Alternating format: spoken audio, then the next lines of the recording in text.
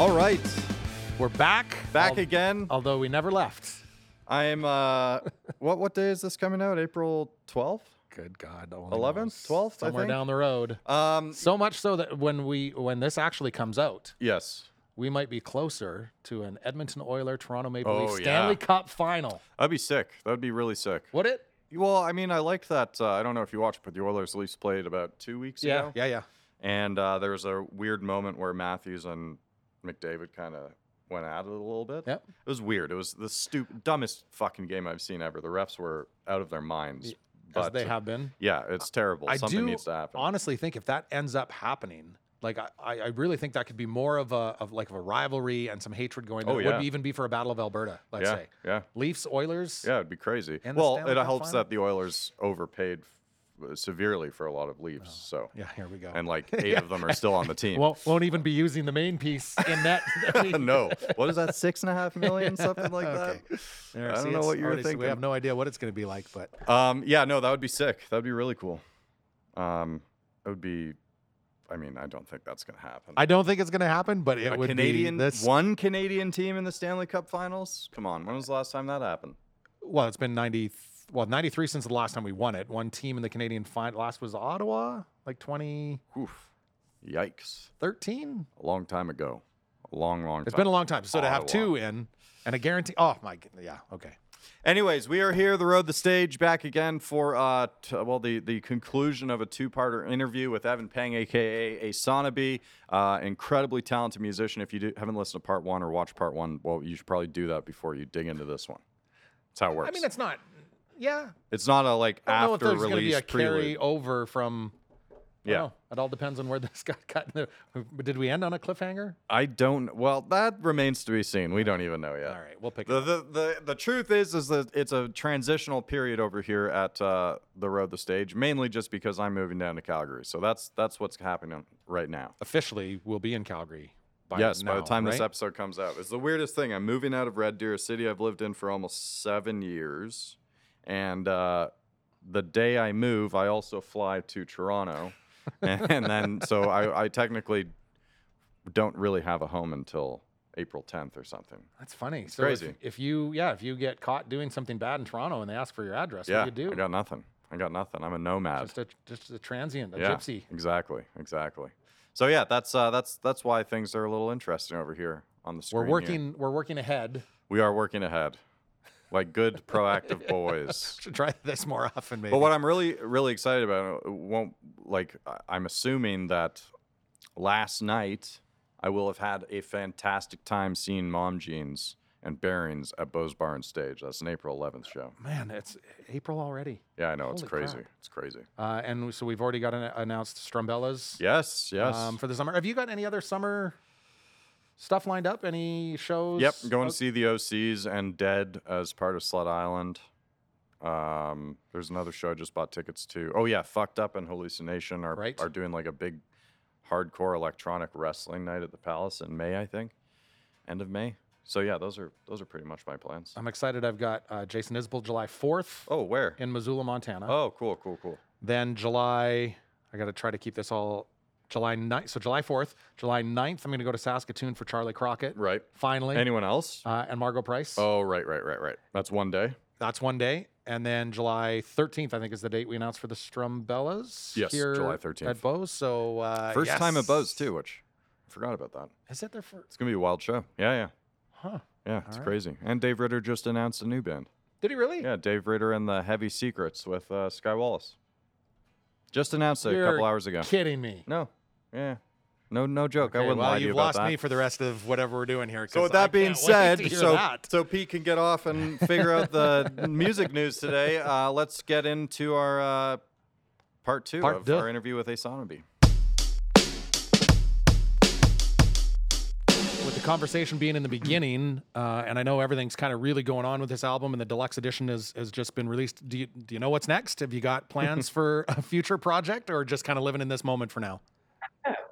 We'll see. Like, I think I wrote, like, we wrote kind of like an album already, but like, I'm not sure if we're gonna release it though. Like, we might release a couple singles off of it, but like, I think I think because I was trying to like write from the road, and I was trying to write from these small pockets of time that I had, and because when I did that whole Western tour, I actually like ended the tour like in New Jersey. Okay. I had like one. There was like a woman who had like Oh, heard me on the oh, radio. right. Yeah, I forgot Oh about yeah, this. Holy shit. I completely forgot about this. Go ahead. Go ahead. and I could jump back to that Okay, story okay, in a okay. second. But yes, I played the thing, and then I decided to stay an extra day and a half in Brooklyn because I have some friends there, and my friend Miranda um, is Canadian as well, and like I went over there and kind of just like we met up. And had breakfast at her house, and then we're just talking about music, and then she has like two unreleased albums that she wrote over the pandemic, and like she's showing me some of her unreleased material, and she's like telling me the stories behind the songs, and then she just goes and like pops on her piano and like kind of plays one of them, Yeah. and like just the piano, no mic, just singing it. And yeah, she was able to just bring me with her. She was able to bring me back to that place to where she was when she was writing the song, and the emotion in it. Like you can feel it, and you're right there with her. And she was just like, "So what have you been working on?" And I was like, like, like because I wasn't in that special place. Like I was writing, but like You just feel some pressure to create new content? there was a little bit of that for sure. Um, but I think it's just kind of taking your time with Yeah. it and making sure it's kind of special. You know what I mean? Like so, and just living a little bit too, because like I mean, you can just be on the road and studio on the road and studio, but you're not going to really write Yeah. anything unless you're living. You know what I mean? Like, what are you going to write about? Like, I mean, there's cool like road stories and stuff like that, but like, unless you're out there kind of doing something that's just really human, like then then how then how you just gonna like communicate that to people and like make them feel it, right? And so yeah, like the songs are made are good, and some people have said they're great, but like for me, I just feel like I know I could do better. Okay. Sounds like you put a lot of thought into the different sides of what makes a song from a listener and Yeah, artist perspective. yeah, no, exactly. Maybe selfishly a little bit more on the artist side too, just because like I have to play them every day. That seems totally acceptable to me. I think I'd rather have that than the complacent artist. Yeah, definitely. Okay, so when Evan was here in Red Deer, you told me about this private gig that you got, and that was shortly after, right? Yeah. So like when I was wrapping up and finished in Vancouver, I had to go to New Jersey because this really nice woman had heard me on the radio, and then like had contacted my agent and was like, like we're patrons of the arts, like our family. There's musicians in our family, and like we're just wondering like. Could we buy Aysanabee? No, she didn't say that. But essentially, there was like an opportunity to play a gig there, and we saw the contract, and I was like, "Yeah, I can make that work." Like honestly, like I'm headed all the way back over there, anyways, and like, um, so like, I remember like Googling the address, and like it was like kind of like this big mansion in like the suburb, and like I just remember being like like I think I'm not sure if I like somewhat recently saw the movie Get Out, but I was kind of just like I was just like giving everyone on the team the address because I'm like I'm going there by myself, uh, and this is where I'm going if I don't come back. Send a search party. And so they sent like a really nice car to like pick me up from the airport and bring me to the hotel to stay the night. But then in the morning, like they'd gotten this lift, and like I remember hopping in this lift, and there's like kind of like food containers on the floors and stuff, and like I was kind of just like all right, and the guy had like this like kind of thick Jersey accent, and like he's like driving me into the woods, and I was just kind of like I was like, man, did I piss somebody off? Like, are they going to kill me out here? And then like and then we started getting into like the mansions area, and I was like, okay, they're not gonna kill me around. There's too many rich people here. They're not gonna kill me. But then we like drove past the house, and I was like, what? I was like, I googled that house so many times. I know exactly what it looks like. And then yeah, it turned out like we played like their like private members club. Oh my god! And we get there, and yeah, the woman, she was so nice. She's like, thank you so much for being here. She's like, I'm like, God, I get to do this. Like, she curates these shows at that club. And I just remember, yeah, like people started showing up, and I'm like, oh yeah, so what do you do? And it's like, oh, I'm the CEO of this place. And like, and it was this whole thing, where, yeah, I just remember kind of feeling like, Leonardo DiCaprio in the Titanic when he gets to sit at the table. Playing for all these progressive elites. Yeah. The progressive elites of New Jersey. Yeah. And actually, they were like amazing. That was probably like one of the most attentive audiences I had in a minute. Because like they were pretty like loud and rambunctious like before, and everyone's having a drink and stuff. But as soon as the show started, it was just like, that's sweet. Oh, that's great. Silent. And it was crazy too, because like, you know, some people like really connected. There's certain songs that really, like, one was like, wow, like that was, you know, my son just passed away and had this whole story. She's really like touched by some of the music. And you know, like two of these other guys, like one of these, the CEO guys came up and was like, wow, I feel like you've like lived so much more life than me. And I was just like, wow, I feel like you just have this mountain of money and you can do anything. But like, I guess every life has its own traps, right? So, I get it though, because would you have done a similar set there to the one you did in Red Deer? Yeah, probably. Yeah. Like, yeah. I get where he's coming from, because at the end of the set, throughout all those stories, it's like, yeah, you've worked some pretty crazy jobs. You've lived in all over the place. You've had a normie day job, whatever, with a media company for the last several years. It does seem like you've lived quite a life. Like, you've been like, that remote mining work sounded insane. Yeah.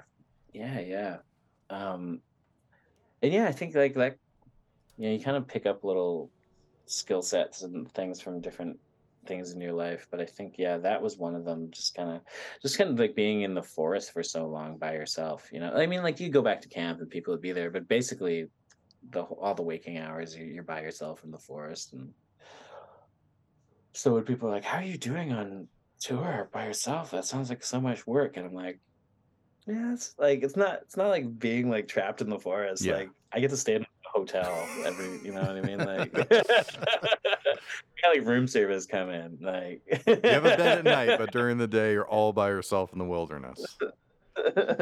With any of those, I'm talking about like touring. As oh, that's what you're talking about. Okay. Yeah. No, and in the forest, I was like living in. A tent. I see. With any of those sets, do you ever think, yeah, I'm just going to fuck around with these guys, come back out and do Buffalo Soldier for an encore? Would you do that one time?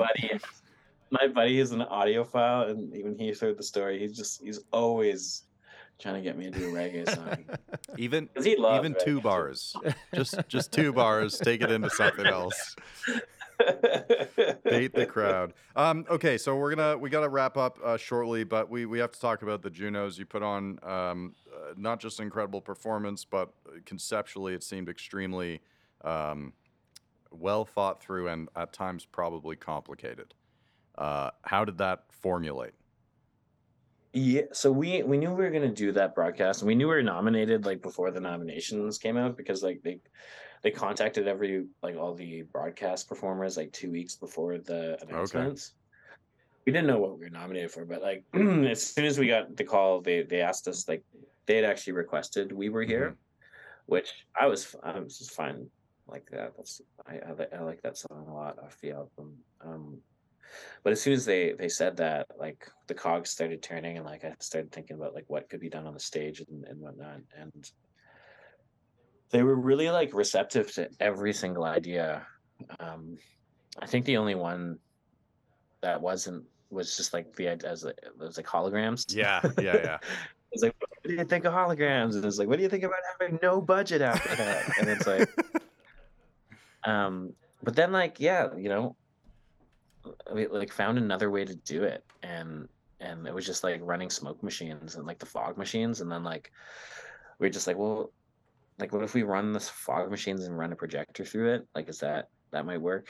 Um, it was the like Insight team that actually figured out how to do it, like by like adding X amount of extra water into it. Like it makes like the mist dissipate Oh less, wow. so it likes more like a denser Yeah.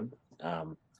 And so that running the projector through that, and like if you get it like thin enough, like the thinner it is, like the more clear the picture will come Mhm. through.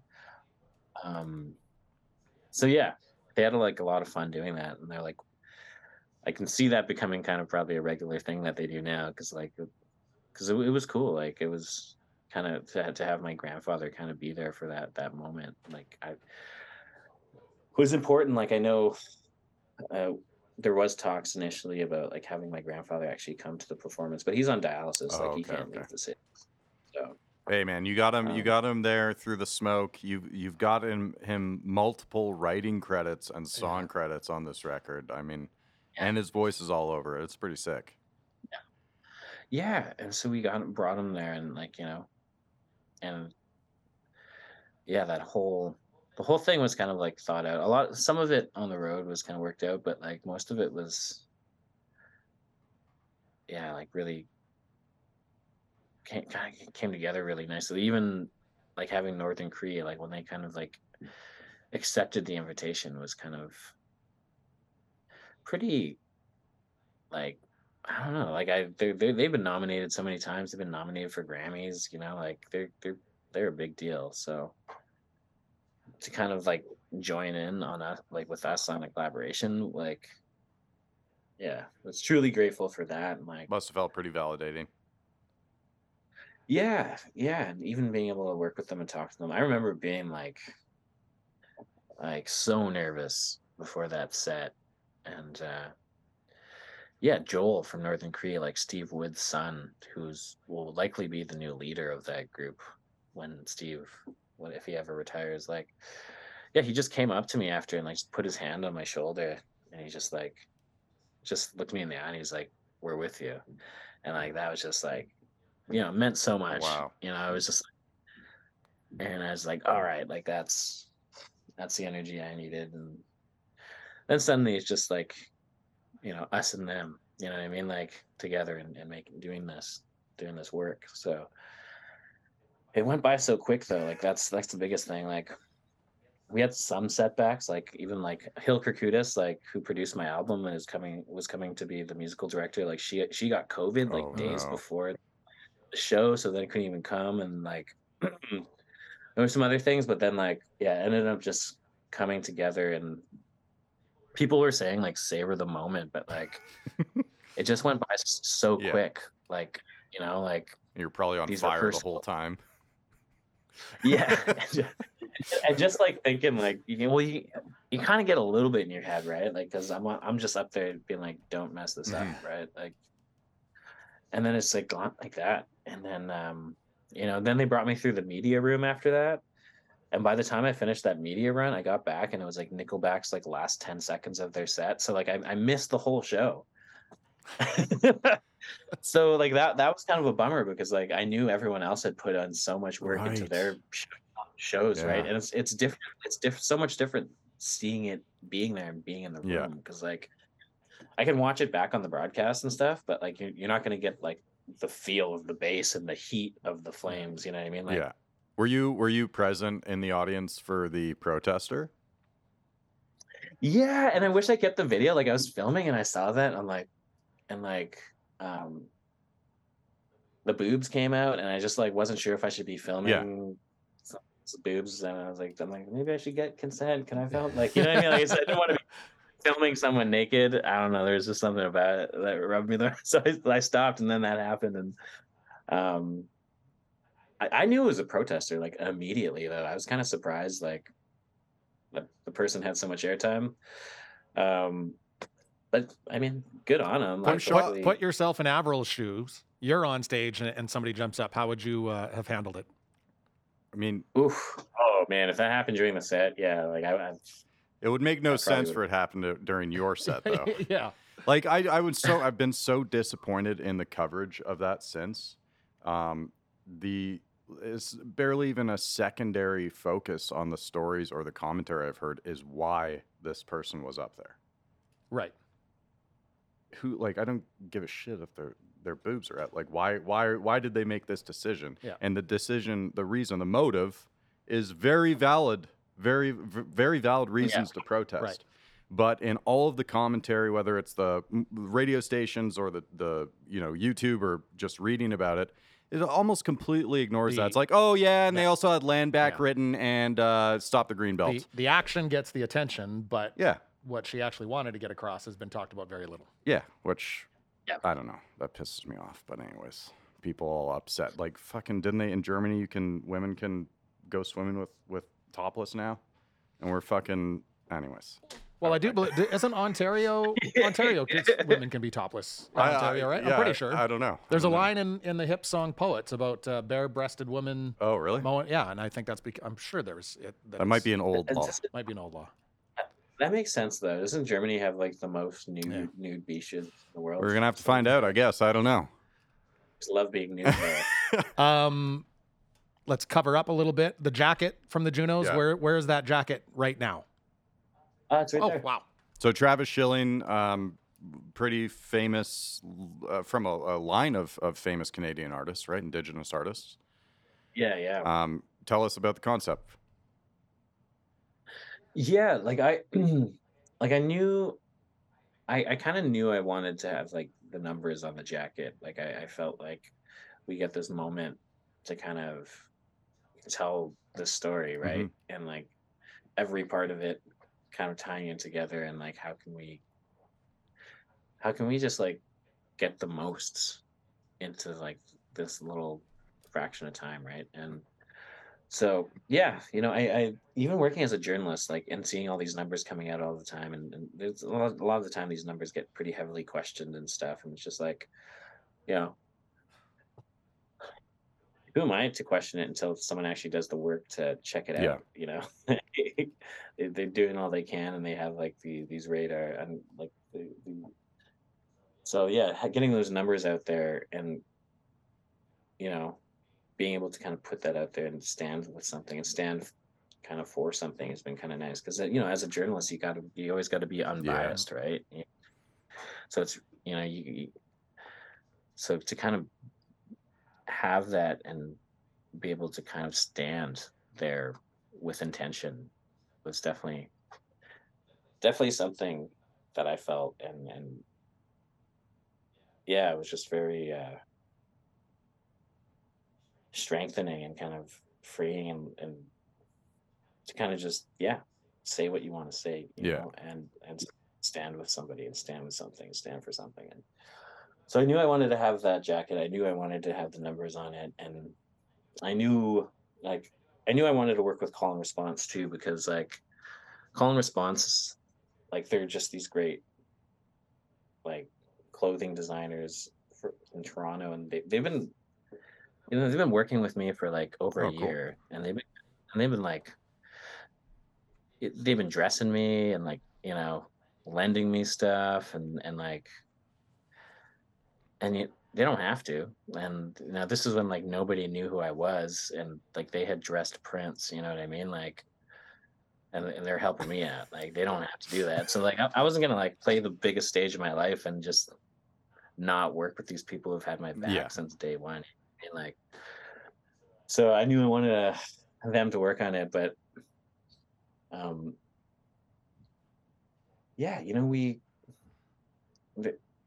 but there had to be someone connected to the story working on it as well, like, for a number of reasons, not just the fact that, like, because when I brought the idea to Call and Response, they're like, okay, well, who's the Indigenous person that's working on this too? Because we're not going to be white people making this thing by ourselves, because that's like, and I was like, no, for sure. and so like we did put some feelers out, and like I was kind of pretty surprised when Travis kind of took the call, but like Shoshona and like Serene, know him very like somewhat on a friendly basis. And so like when he kind of got the concept, I remember I think I was in New Jersey at the time when we hopped on the call. So like all this came Yeah. together like really kind of quickly. And yeah, you know, like I told him about the jacket, and I wasn't quite sure how we'd kind of get the numbers on there. And like so he was the one who came up with the feathers and kind of having them fall, you know. So it's just like it isn't just a number. There's something they're holding it that Mm-hmm. you can tell it represents something, and kind of like being able to kind of elude where it comes from, right? And but then it was him who like told me his story of his dad and like how he started, you know, how he became a painter. And then like it just, yeah, just the similarities and the context of everything, like it just, you know, it had to work, and it did work. Because like for those who don't know, yeah, like Travis Schilling, his dad Arthur Schilling was also a painter, and he learned how to paint by grabbing like the charcoal from fires at residential school, and he would draw pictures of food under the bunk beds. And like because they didn't have any good food there, he would like draw like sandwiches Wow. and fruit and like the other kids at the residential school like go underneath and like look at these pictures and kind of daydream about food, right? And so that's how he learned to start drawing and painting.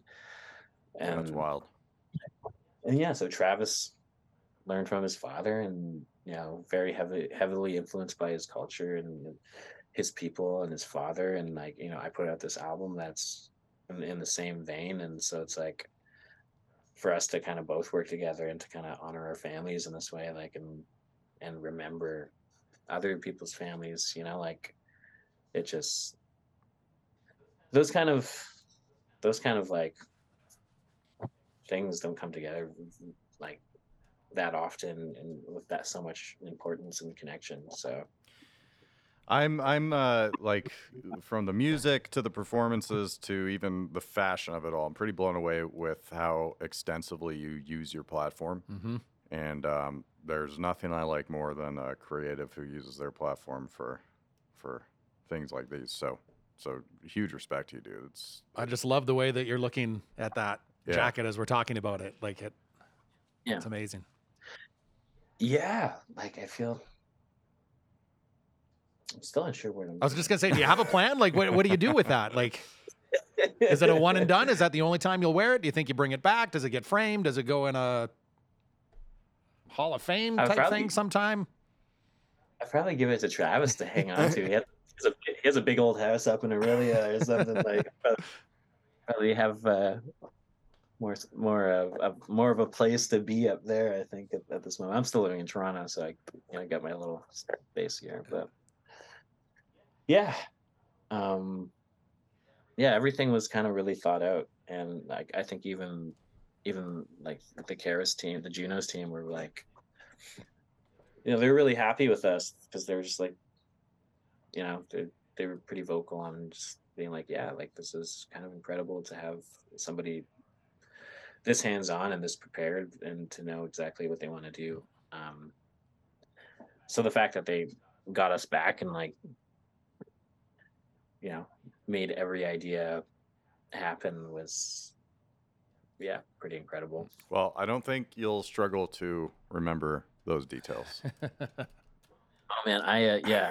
Well, it's weird because like it went by so quick, right? And it didn't even hit me till the next day because I did the media room and then there was the UMC thing after, and then like I had to hop a flight to Denver, or sorry, to Texas the next day. But I ended up back in Denver because that's for some reason I'm always now. That's connecting airport, and I just remember like just sitting there like watching the videos that people were reposting, and man, there was just one video that like Guillaume Moffat.